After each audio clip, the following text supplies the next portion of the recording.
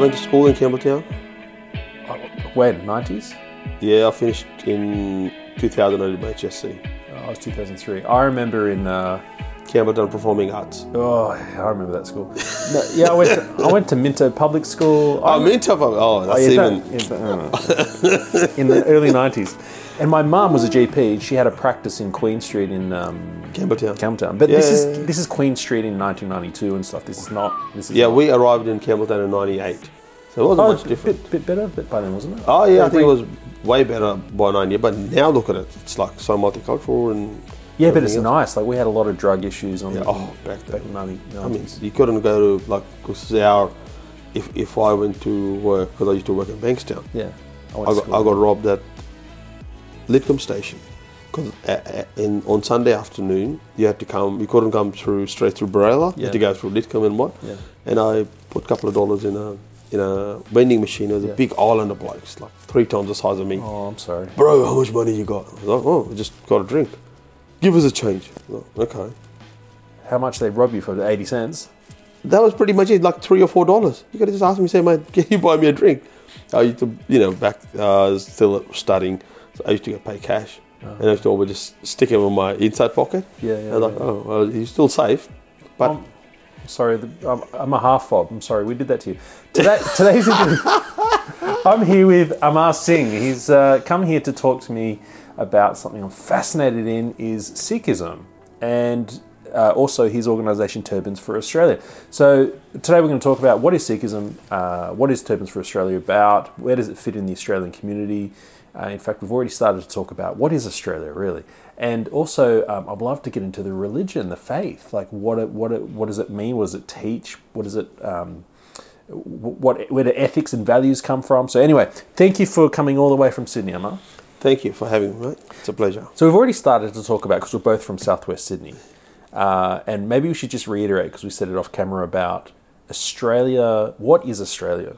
Because as I said, I had a previous guest there saying, we have this image of Australia that is kind of like an Anglo place in some ways, but within that there are some nice communities. There's an Asian community down here. There's the FOB community over there. There's the, I'm Maori, FOB, fresh on the boat. That's what that means. People may not realise. And then we have the Indian community. They're all down in, Dandenong and whatever. But I put it to you that that's not the case.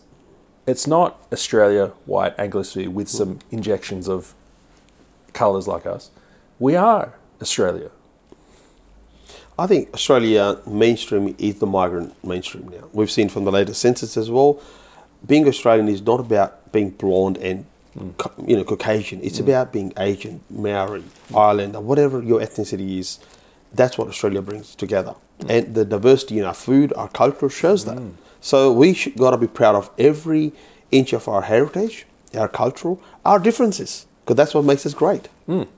So when people look at you or me, or you more so because you've got long hair and you're wearing a turban, there must be a level of treating you like the other. That's right. I felt that because many years ago I wasn't a practicing Sikh.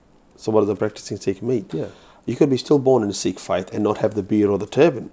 Oh, so you didn't have the beard or the turban? That's right. So with my accent and my English and the way I muck around sometimes, people were all like, hey, Amar, get in here. Yeah. And when I started practicing my religion, I was like, what do you want, mate? I spoke to you on the phone. Yeah. Because they can sort of see the accent and whatnot. Yeah. Oh, right, you. So like, okay, so you're judging me by the way I look, but on the phone when I spoke to you, you were normal. So that's the sort of reaction you get. It's very different, and it's somewhat insulting as well. Because if you're going to keep asking us where you're born or where you're from or where's home, this is our home. You've had that before. Where are you from? Oh, plenty of times. I can't remember. I mean, probably more than I've got greys in my beard, but everyone asks that. Oh, where's home? This is home. Well, you say Sydney, and then they say, yeah, but where are you really from, like originally? They keep sort of digging it, scabbing away, but it's not about that. And I always feel that our kids, whatever culture they're born in, and my son, he's born in Bankstown Hospital. My other one's born in Liverpool Hospital. Are they going to ask them as well? Because most likely they'll grow up as practicing Sikh as well. So they'll have a beard and a turban when the time comes. So we have to stop judging people. As Australians, we have to respect every culture and be equal. Yeah, I agree. And look, to be fair to those on that side who are doing that, a lot of them are well-meaning. Like they find it awkward. Some of them, they're not all aggressive. They're saying, I'm not sure. Like they're not used to seeing different-looking people around the place. So anyway, we're all growing together. You've already talked about the turban and the beard. Everyone's wondering, why do Sikhs have long beards and the turban? Like, we'll get into what is the religion and why and so on deeply. But why do you look different? I look different because this is the natural look. The what? The natural look. Oh, of course. Right? So in the morning, you would have to go have a shower or whatever, you have shave. I did, yes. I just brush my beard, brush my hair, put a turban on, and away I go. So this is not, you don't trim beards in Sikhism? No, as a baptized Sikh, Yeah. you're not allowed to trim any hair off your body. Oh, really? Right? This is the main thing. You could be still born in a Sikh family, practice the faith, go to the Gurdwara, the temple, right? Yes. And you could cut your beard, right? But as a baptized Sikh, Yes. you're not allowed. It's a sin. Oh. So is eating meat, drinking alcohol, adultery, Oh. gambling, all of those things are not allowed for a Sikh. So our mutual friend Samir Bunga from Bunga Legal, who introduced you to me to you, he has shaved and so on. Yeah. So he's on a different part of the Sikh journey. He's not a baptized Sikh. He's not a practicing Sikh. It's like you could be a Christian, born in a Christian family, Yes. and not practice the faith. He still goes to the temple. Yes. He still partakes in the religious ceremonies and other things, but it means he is not mandated to grow a beard, pray twice a day, and do other things. Like and a Christian who go to Easter and that's Christmas. pretty much it, yeah. Yeah, okay. Wow. All right. So let's get right into it. Do you want to talk about the religion first or turbans for Australia first? Whatever makes you happy, mate. All right. I'm fascinated by the religion, okay? So you've already said things like it's a sin. Yeah. So, because we learn about the word sin from like a Christian perspective, can you take me broad and describe what does Sikhism believe right at the core? I mean, we could start right from monotheism, like God. Is there a God? Who is it? And Sikhs believe in one God.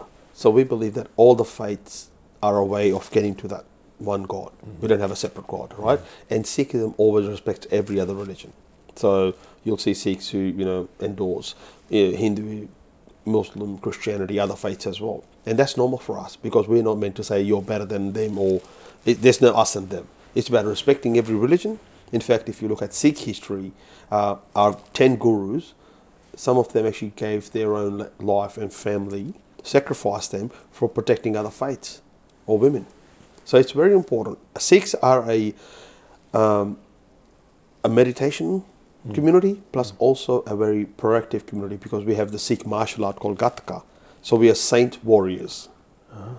So okay, so much. Okay, so there's one God, monotheistic religion, or faith. Some people don't like to say religion, but whatever. Monotheistic faith, and you're saying that you respect other faiths. How is that possible if there's a conflict? In the sense that you're saying you endorse other faiths, but those faiths believe different things. I'm not talking about tolerance and coexistence. I'm saying, when you say endorse, do you mean you're saying that Islam is correct, Christianity is correct, or are you more just tolerating their free choice to believe what they believe? It's like everyone else's choice, what they eat, what they believe in, and that's what we do. So as long as you're not forcing your views on me to say, for example, I'm a Christian, I must do this, you have to do this, then that's wrong. Yeah. Same for me, as a Sikh, I might just say, you have to grow a beard. Because I'm a Sikh, I'm allowed to grow a beard, you have to grow a beard. That's wrong. So religion is not something you force upon people. But they do. Christianity and Islam have had histories of doing that. Every religion has some sort of history, but I think in our faith, to my best understanding, faith is not about forcing others. I remember how I said before that I wasn't a practicing Sikh. Yes. So I chose to become a practicing Sikh because I wanted a different life for my kids and I wanted to be closer to my faith. I was born in a Sikh family and I was always clean shaven. I had short spiky hair and a French beard. If you looked at me back then, it was very different. So for us, it's all about accepting your own thing because it's a very personal journey. It's like getting in a car, you start it, but if you don't put it on drive, you're not going to get anywhere. So that's what faith is to me. You get in a car and you practice those things. That's where you get somewhere in life. What age did you become practicing? I was 22, I think, and now I'm 40. 22, okay. Why did you start practicing? I guess I was over the partying and the drinking. Oh, so you indulged in the secular lifestyle? Yes. Before. Like Yes. I said, I wasn't practicing. Yes, I was still born in the faith. I still went to the Gurdwara and everything else. Sure. But now I don't do that. It's probably better looking at the amount of drugs there are and alcohol, and probably would have lost my license many times over. So I thank you. So take me through that journey of you were indulging in that lifestyle and then you were unhappy with it. What was that journey? I think one of the things that really bothered me was, if you go out the night and you come home midnight or 2 a.m. in the morning, you smell like cigarettes because you've been in a place where people smoke. Back in the days, people did smoke. Yeah. I wasn't happy. And even now, if I go out, I still like to have fun with my friends. Yeah. It's to a level where I'm content with myself. Right. I'm not double judging, I've got to leave my car here because I can't drive now. So for me, it's about my personal journey, and I'm very happy with it. And that's what if I wasn't happy with it, I wouldn't be doing it. So you do you feel happy? You feel happier now? Do you feel more or less free now?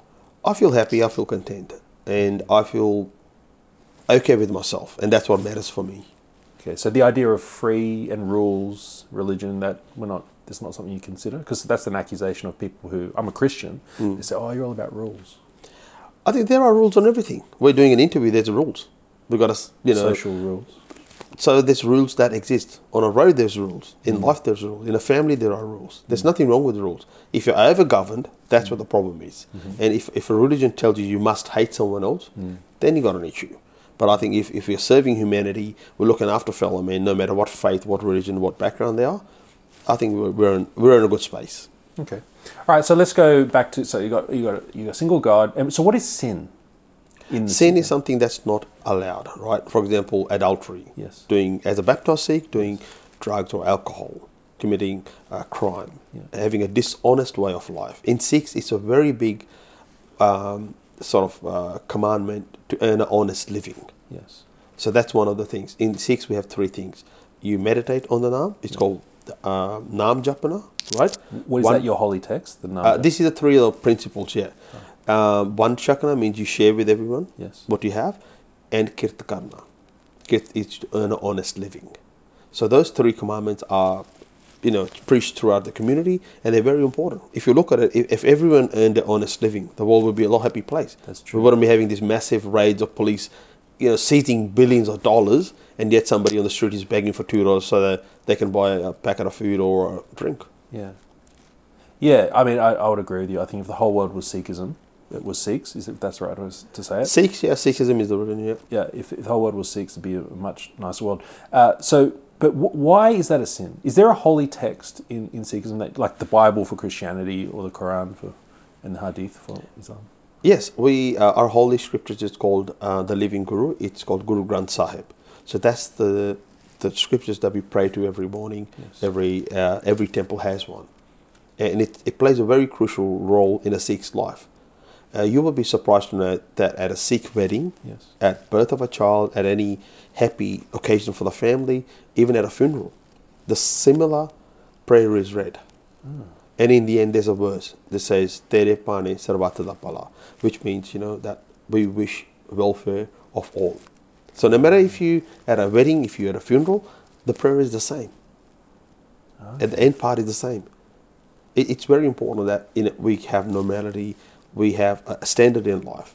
So our religion tells us that if you get a lot of money, or you become rich, or you become successful in life, don't be too happy, because it's material things. Right. If you're in a bad position, you lost your life, you lost your business, don't be sad, because it's all part of the journey. As long as you're a good human being, you'll build yourself back up. That's why we see so many motivational speakers now, right? Yes. We see on social media, they are all trying to get you to lift up your own morale. Yes. That's what it is. So it doesn't tell you to be attached to materialistic things. It says be a good person. Even if you go through tough times, you'll still see the light on the end of the tunnel. Okay, so there's some similarities there with Christianity, I guess. But is there, do your holy texts, is it a narrative like the Bible, where it explains where sin comes from, why it's bad? Because you've just told me what sin is in Sikhism, but is there kind of a story of how people came to sin and why they sin and why it's bad? Basically, sin comes from your greed.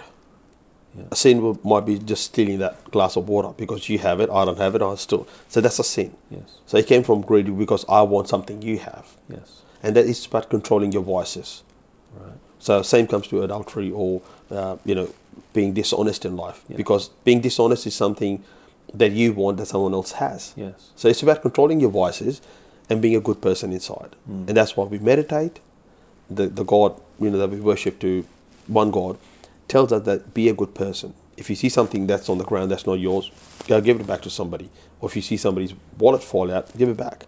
So if society live at the same level, we'll all be a happy place. So what's the name of the God? Is this God, like in Christianity? Yeah, we call it God, we call it Waheguru. Waheguru. Waheguru. Waheguru. So why is it a Sikh wants to do the right thing and live a good life, like you've described, because Waheguru says to? Is that the idea? Because end of the day, all your sins will be counted one day. Oh, tell me this. So what's going to... So this is after you die? After you die, or even when you're living, the choices you make today, they're going to impact you tomorrow. Right? And that's what it is. So whatever you're doing, keep doing wrong today, it'll catch up to you one day. And that's why you got to wake up in the morning, pray, keep yourself calm, right? Try to have a good day, and you won't do wrong things. Because if you don't wake up in the morning, you do bad things in the whole day, at night time you'll feel it. That's like if you get on the drink. You drink too much during the day, your body's naked. So in life, it's always going to come back to you, what you do wrong. Okay, I get that, but what about after death? In afterlife as well, Sikhs believe that there's an afterlife. Yes. So if you do bad karma, you do the sins, you will have to repent. In the afterlife? Yes. And but you'll get, not in the afterlife. We believe that human form, right? Yes. It comes after thousands of species, because every soul basically travels the light inside. Right. You'll go through being a cockroach to a bird to a lion to a tiger. Reincarnation. Reincarnation. That's a belief in Sikhism. Okay. And then after all of that, you'll get another human birth to be taken out of this life cycle. Yes. So if you, in this human form, you pray to God, you do the good deeds, you'll be free of all of this. Because life is not easy. Yes. We as a brother, as a father, we go through a lot of emotions, a lot of ups and downs in life. So to be free of all of this. And so when you're free, where do you go? You're outside this reincarnate cycle. Yeah, you're light. Inside, you exist as light. It goes with the bigger universe itself. Okay. So how, if you, is there, I'm just wondering from my legal background, is sin, because you're talking about doing good things, doing good karma, is that to outweigh the bad that you've inevitably done? Also that as well, but to be a good person. If you're doing good, you're being kind, then you're sort of building on that character in your life. Your kids are watching you. I'll give you an example. A couple of months ago, we did this Australia Day cleanup, right? And my son came along with it. So when I was dropping him to school, he saw some leaves on the footpath. He goes, "Dad, can you bring a rake?" And I'm driving. I was like, "What do you mean a rake?" He goes, "There's some leaves on the footpath." And I shared this with my wife when I went home. And she goes, "You should take it." So I took the rake when I went to pick him up. And he actually got out of the car, cleaned all the leaves for others. So that's a simple worldly example. What we do today, our kids are watching us. Others are watching us. So why can't we know that the God is watching us as well? That's why we need to be in a certain way. For our life, our personal, say, characteristics to build up on this. And it's only going to make you a better person. So how do you measure whether you've, who gets to measure, I guess God would measure whether you've done good things or not, right? He determines. How do you know if you've done enough? There's never that thing. It's like if you ask a rich person, when are you going to be the richest? Even the person on the richest Forbes list will say, "I can still be rich." Another dollar. Right, another dollar will be good. So it's about doing the right thing, because end of the day, when the judgment day comes, you don't decide it. The superpowers, the powers above us decide. Based on looking at my life. That's right. All your good and bad karmas come together. Okay. And what you've been in life. Yes. And that's why you shouldn't hurt anyone. Yes. All of those things count. And if I have too much bad karma, is there one judgment day, or does it happen every cycle of reincarnation? Look, a reincarnation is the one day when it happens, when your soul leaves this worldly body, right? Yes. Because the light travels. Yes. So that's one day. But in lifetime as well, if you make bad choices, they'll catch up to you one day. Yes. And that's another thing as well. Okay. Yeah, I mean, I definitely want to talk about Sikhism because you have such a huge focus on here, now, impact in the world now. I'm just trying to get a hold of the theology of where we go transcendentally outside of this life. Do Sikhs believe that they can well, obviously you believe that you can do enough good karma to balance the bad, right? You just have to do the good. You don't have to count how many I've done It's not today. about counting. It's not about counting. So it's about being practically good in your life. If you're good every day, then you don't have to count everything. How do you just deal, live that life. But how do you deal when you... surely you see sometimes when you perform less than you would like, you make mistakes, and you're like, I'm disappointed in myself here. How does a Sikh look at that failure? That's a self-analysis. Yeah. So every sort of night, when you look at your day and say, I've done this right today, I've done this wrong, I could have done this better. Yeah. So next time that similar scenario happens in your life, you try to make it better. Right. And you reflect upon, I did this thing last, it actually hurt me inside. Right. Because it might not be physical injury. Yes. It might be a stain on your conscience. Right. So you got to clear that stain. Okay. And that's what faith is for me. Okay. So how do you know what is right and wrong in a world that seems to be, definitions are changing. And you talked about, partying and so on. And then you have hookup culture and one-night stands, and all of this is becoming normalised. You're looking into our modern culture and TV shows that I've been watching. I'm thinking, gee, they've really normalised something there. That I was watching the show Chicago Fire. It's just about firefighters, and it's about a third of the episodes. There's some one-night stand. They often don't even know the name of the other person, but then the whole episode is a story arc about the problems caused from the one-night stand. I was like, if you deleted that new culture of one-night stand, a third of the episodes of Chicago Fire disappear. So I think sometimes people capture the sins, capture the bad things to make it look glorified, right? Same thing with gun culture or gangs. And young people go, oh, this is cool to be in a gang. They don't realize what are the implications of it. So that's what the same thing is. People get into drugs just by doing that. I remember when I was in school, coming fresh off the boat, as a 15-year-old, some people telling me, oh, if you smoke, the girls will like you. Right? Being in year 10. I'm like, oh, okay, well, why do I need to smoke for the girls to like me? So there's always that attraction towards it. And that's what we need to be as human beings, be a better judge of life. And not every young person is a better judge of life. We've all been there. We've done mistakes. But again, you're right. Sometimes the world around us makes things normal. Or makes it okay. If you want to smoke, if you don't want to smoke, if you want to do things, but it's not the right thing always. So you have to have a core set of values that you reflect back to say, is this right by me?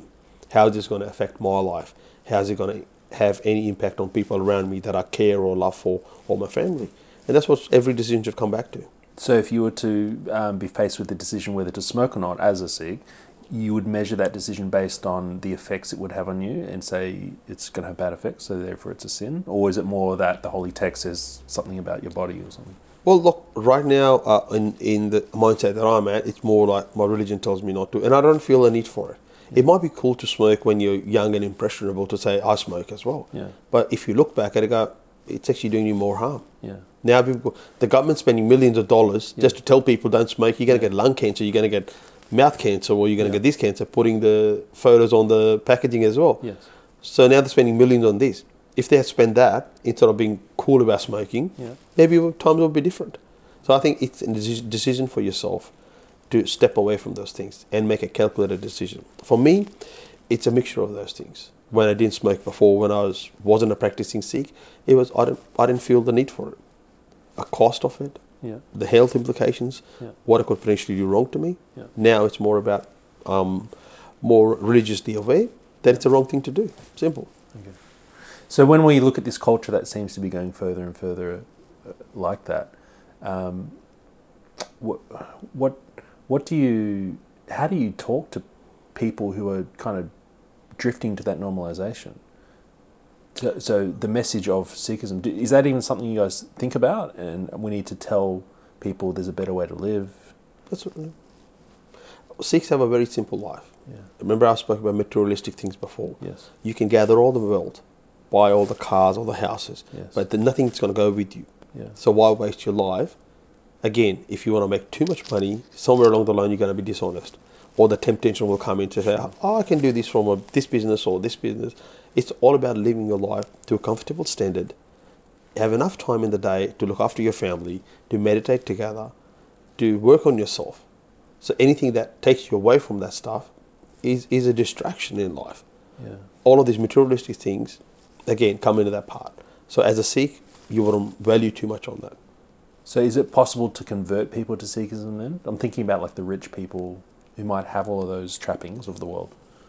Sikhism doesn't work on conversions. Okay. We don't have an active missionary style that goes out to convert people. Yes. In fact, like I said before, many of our own Sikhs who are born in Sikh faith are not practicing Sikh because it's a decision, a choice you make, Yeah. not that's enforced on you by someone else. So if I wanted to become a practicing Sikh, could I? Yeah, anyone's welcome. There's, in fact, in the US, there's a whole heap of Americans who are Sikhs. They're called American Sikhs. They even send their kids in India to study in Amritsar because they want their kids to learn the Sikh music, because there's music as well. Yes. There's prayers as well that we sing. So it's a whole heap of culture, same as the martial arts. Yes. So that's how there are a large number of people who have converted to Sikhism, but we don't actively go out and say, to be a good Sikh, you must recruit 10 more. So there's nothing like that. Okay. Like perhaps Christianity and Islam would preach proselytizing. So you would allow me to become Sikh. You'd welcome me. You'd help me and bring me in. But you don't go and try and actively. So you just live your life, and I see a good example, and then I might convert. That's the idea.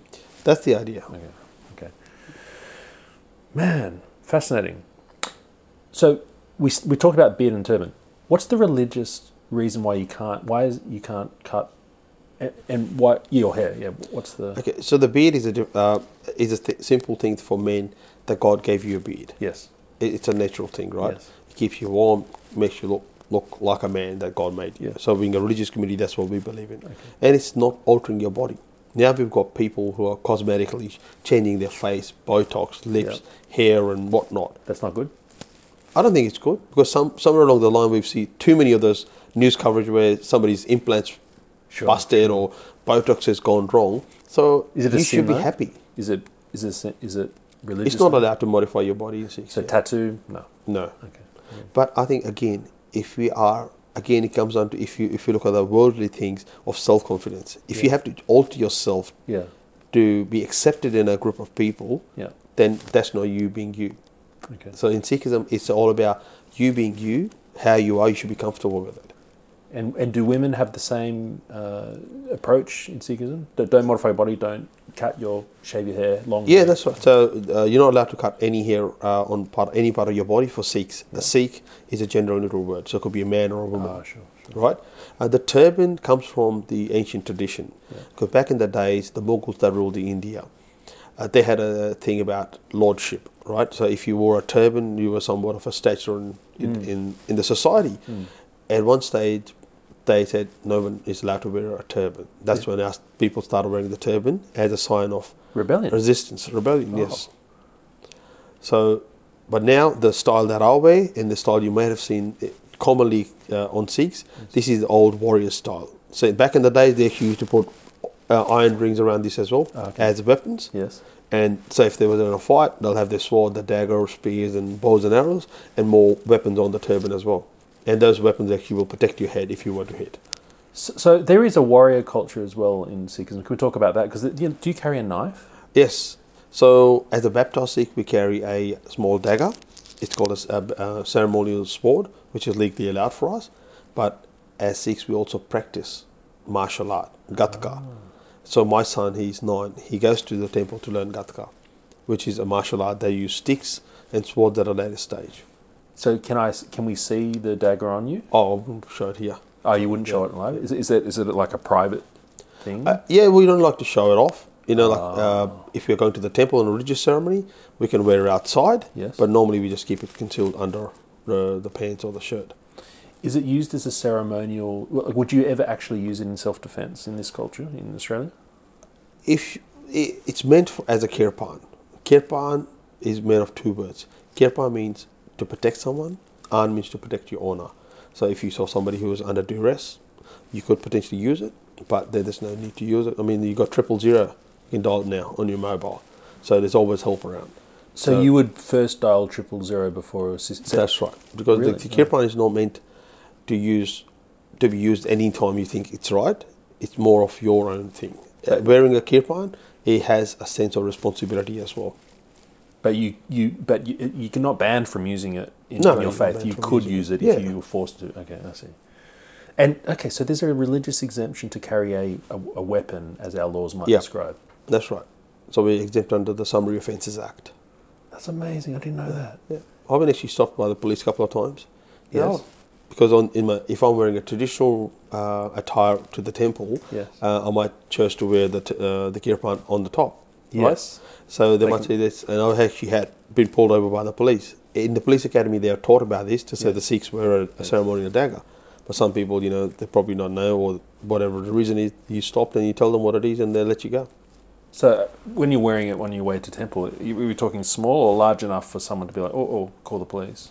Sometimes in our religion, people wear a normal 3-foot one as well. Quite long. Yeah, full-fledged sword. Okay, no wonder people are calling the police on you. Okay, all right. Wow. Okay, amazing. So the warrior aspect of it sounds more cultural, but yet it's not a pacifist faith. No. So have there been history? It's only a 500-year-old faith. It's not that old. But have there been conflicts? There's been plenty of conflicts. Sikhs are well-known warriors, even in the time of the gurus, time back in the medieval times, but in the current times as well. If you look at World War I, World War II, Yes. Sikhs were the most feared warriors. Yeah. In World War One, fighting War Two. for the Indian Under the British, yeah. under the British. Like, if I give you an example of the Anglo-Sikh Wars, Yes. back in India when British first came to India, When was this? back in sort of the 1800s, So what are they coming to India for? to trade, to Oh, take over okay. basically, right? Okay, yeah. After their first Sikh wars, they realised Sikhs couldn't be beaten. Uh-huh. And that's how the Sikh regiment started. They started recruiting Sikh warriors into their fold.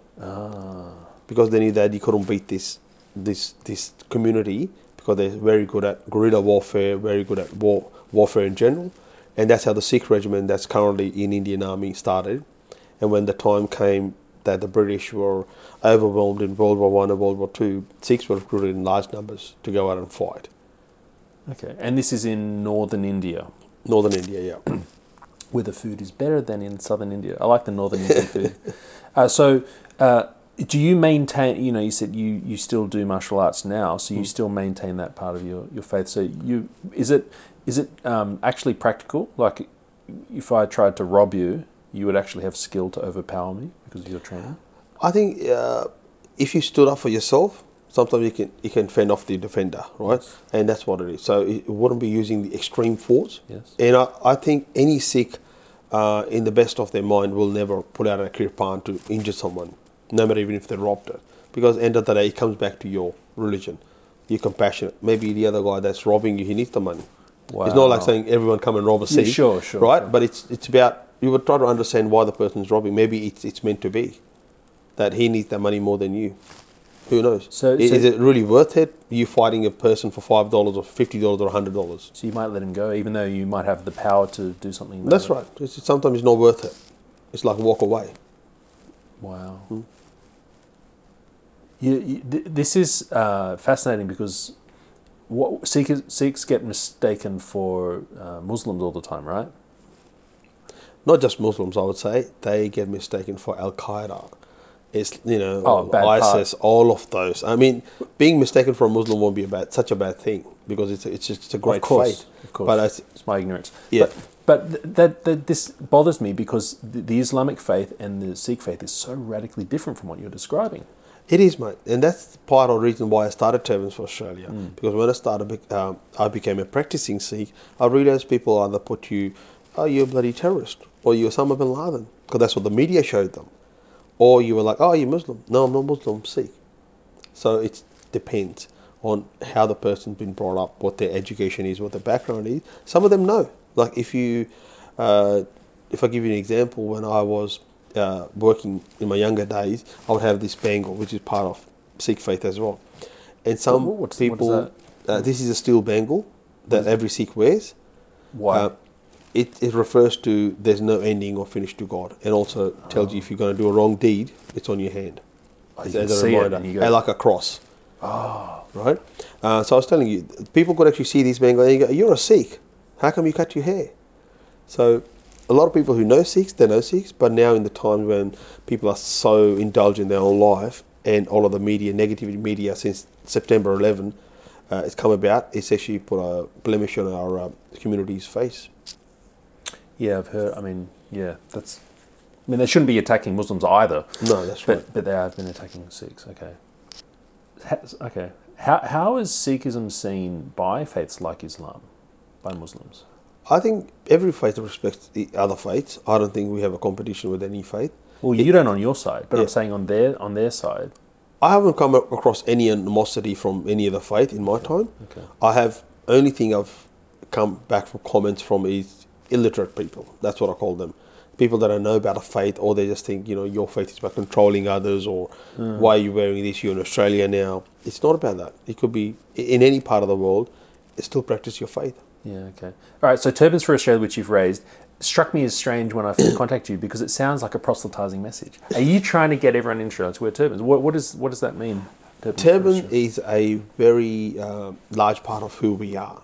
So when we started this, it was more like, what should we name our charity? We should say turbans to represent our community, but then it's for Australia. It's for everyone. That's what we always get stuck with whenever we go out on aid relief work, doing the bushfires, COVID, floods. Or how many Sikhs or Indians live in this community? We don't look at that. We look at human beings. That's why when we go to some of these remote communities, those towns, many of them, I've actually never been to before, or our team hasn't been to before. It's not about going to places that you already know. Yeah. It's about serving where the need is. Doesn't matter who they look like, That's what right. they're for. Exactly. So do you work full time for this now? I run a full-time trucking company. That's As my well? paid job. Yeah. Oh my goodness. So Okay. this is my passion. Oh wow. Okay. You're bringing us into such a key. Well, maybe I'm ignorant, but it's what Sikhs seem to be known for. Your community work is uncanny. It is outstanding. It is unrelenting. It to the point of I'm hearing stories of even in lockdowns when the government says you can't feed the poor. You're like, no, we need to feed the poor. Like it's just so committed. Please explain this incredible commitment to all humans in the Sikh faith. I don't get it because every other religion, even Christians and Muslims, they can have altruistic parts to them, but there is like a special. You're a brother and sister in Christ, and you're good too. But you're not quite the same. You're not brothers and sisters in Christ. But Sikhs don't do that. That's right. Every Sikh place of worship, the Gurdwara, has a free kitchen. So anywhere in the world where you see a Gurdwara, there'll be free meals on after the prayers, and everyone's welcome to that. So we don't, as long as you cover your head and take your shoes off, that's not the only requirement. So that's what the whole meal thing comes from. I would need to put something here. Not a full turban, just a bandana. Something, yeah. Sure. Yeah, because that's mark of respect for the church and the God, and that's sort of the mandate in the community kitchen. Yep. It's all volunteer run, so that's where our practice comes from. We've all grown up in here, going to our temples, gurdwaras, working there as a volunteer, seeing that we can feed 1,000 people. Only if 10 people got together, did the work, bang, bang, bang, you can put all the meals on, and that's what we do. So for us, serving humanity is the key thing. It's not about our fellow Sikhs or fellow Indians or fellow anything. It's about fellow humanity. Any human being that needs help, you should go help them without looking at who and what they are. How do you fund that? Both Turbans for Australia, but also at a temple level. Is there like a payment thing in the religion, in the faith? You fund the temple and then they can provide meals to the hungry? Yeah, so the temple has a donation box. Yeah. People put in donations when they go to the temple, but generally the food side, a seva we call it, it's selfless act, is generally taken on by a family. For example, it might be my son's birthday. We decide to celebrate it at the temple. Yeah. So we take the seva for the whole langar, right? Langar is the free food.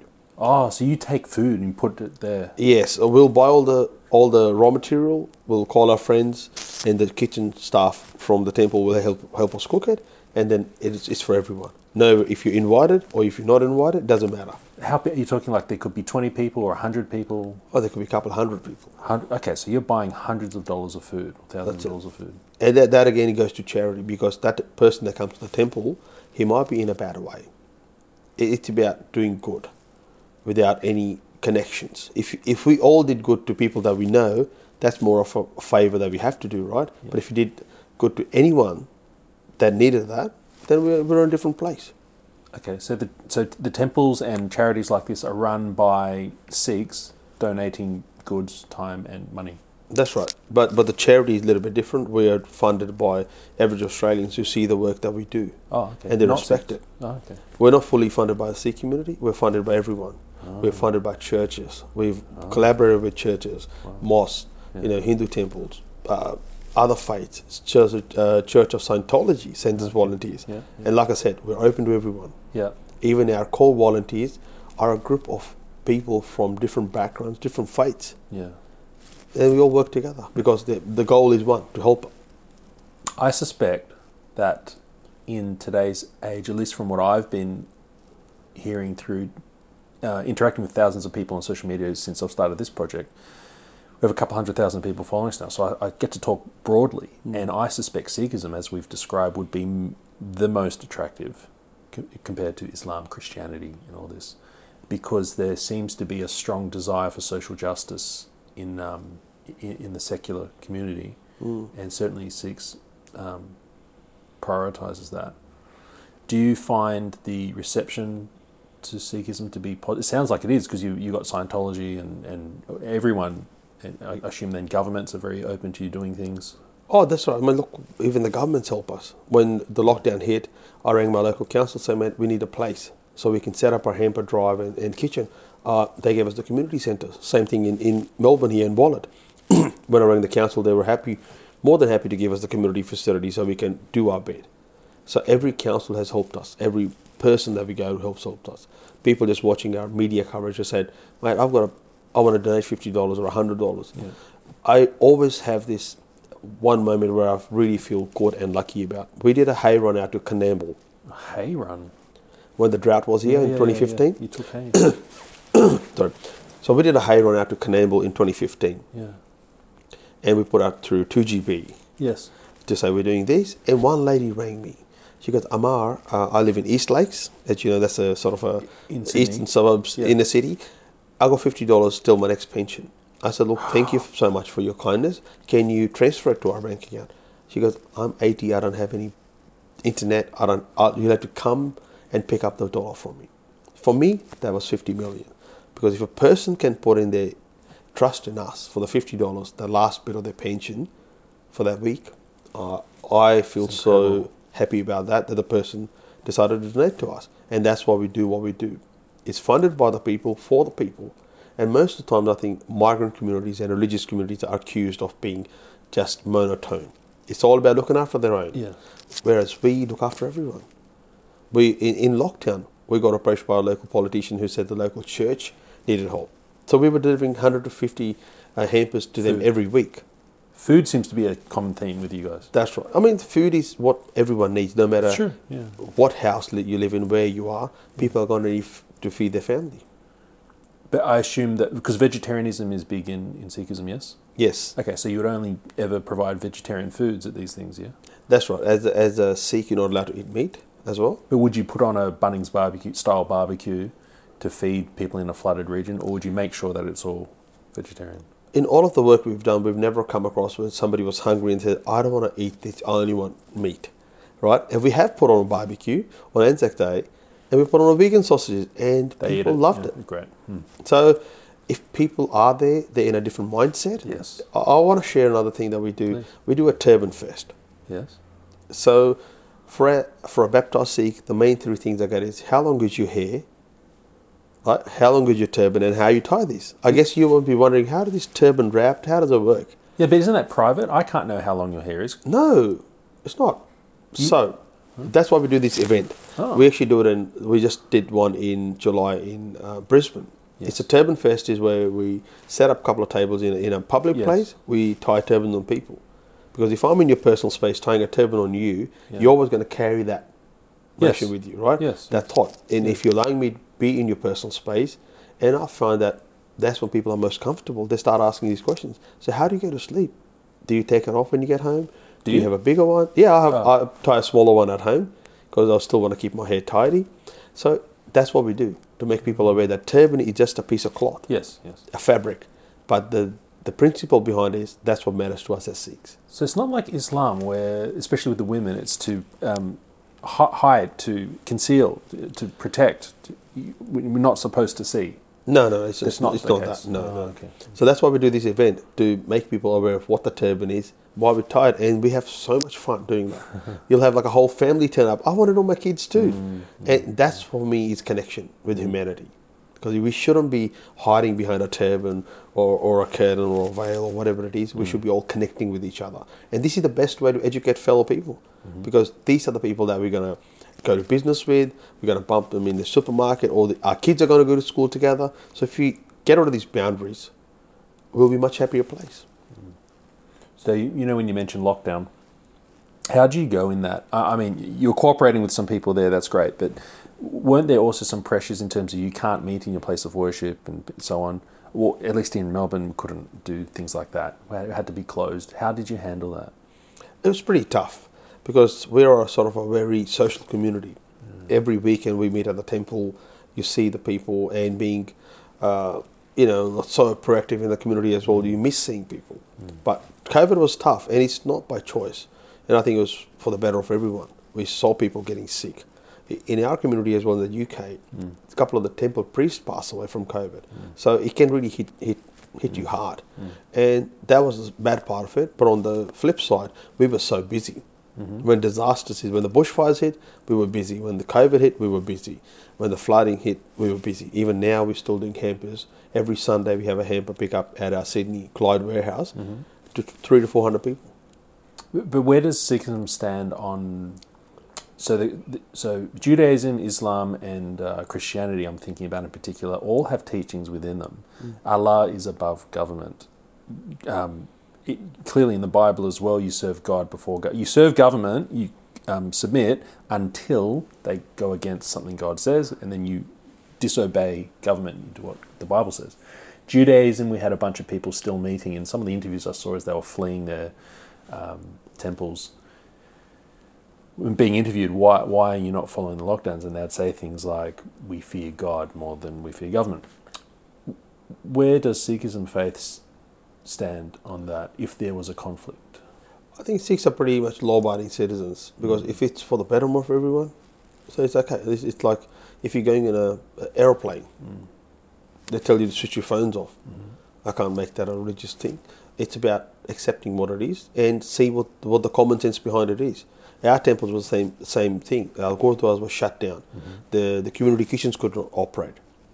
Instead of you sitting on the floor and somebody serving meal to you in a steel plate, you actually got a takeaway container, which lost the sort of the value of sitting in a community kitchen, sitting down and getting to know people. But that's what it is, because we all know what the times are like. So for us to go into a community and have elderly people there or kids there being affected with COVID or anything like that, or even in the future, right? Precaution is the best thing. For us, it's not about defying the government or defying things that is will of the God. Of course, there's certain things it's will of God. You can't change it. But for me personally, I wouldn't go as far as to say, look, above God and, we're not going to listen to the government. So for me personally, it doesn't work. With that, how far could the government go? Because we do have a world history of governments, secular governments, occasionally making decrees against faiths, or any of the faiths, where they demand things that... So, for example, if they said you're not allowed to meet at your place of worship for a limited period of time, you were fine. But if they said you're no longer allowed to meet ever, so for the next 12 months... I think what's the reason behind it?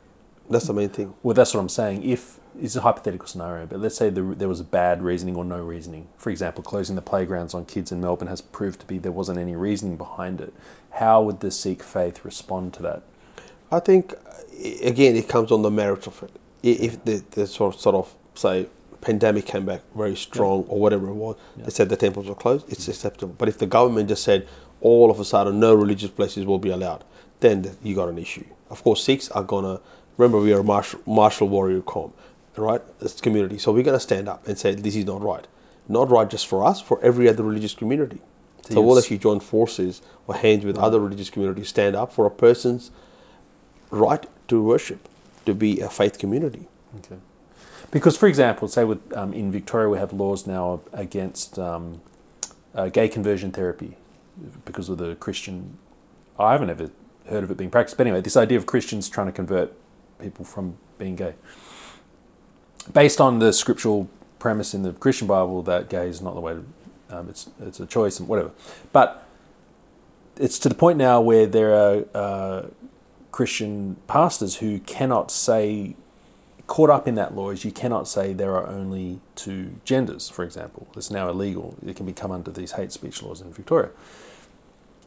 So the Christian response by some of these Christian people is to speak up and say, no, this is not right. I'm thinking of lobby groups like the Australian Christian Lobby and so on. Perhaps it hasn't touched Sikhism yet, but if there were such law that offended your faith, the Sikhism community wouldn't roll over. You're saying it actually would stand up and say, hey, this is not right?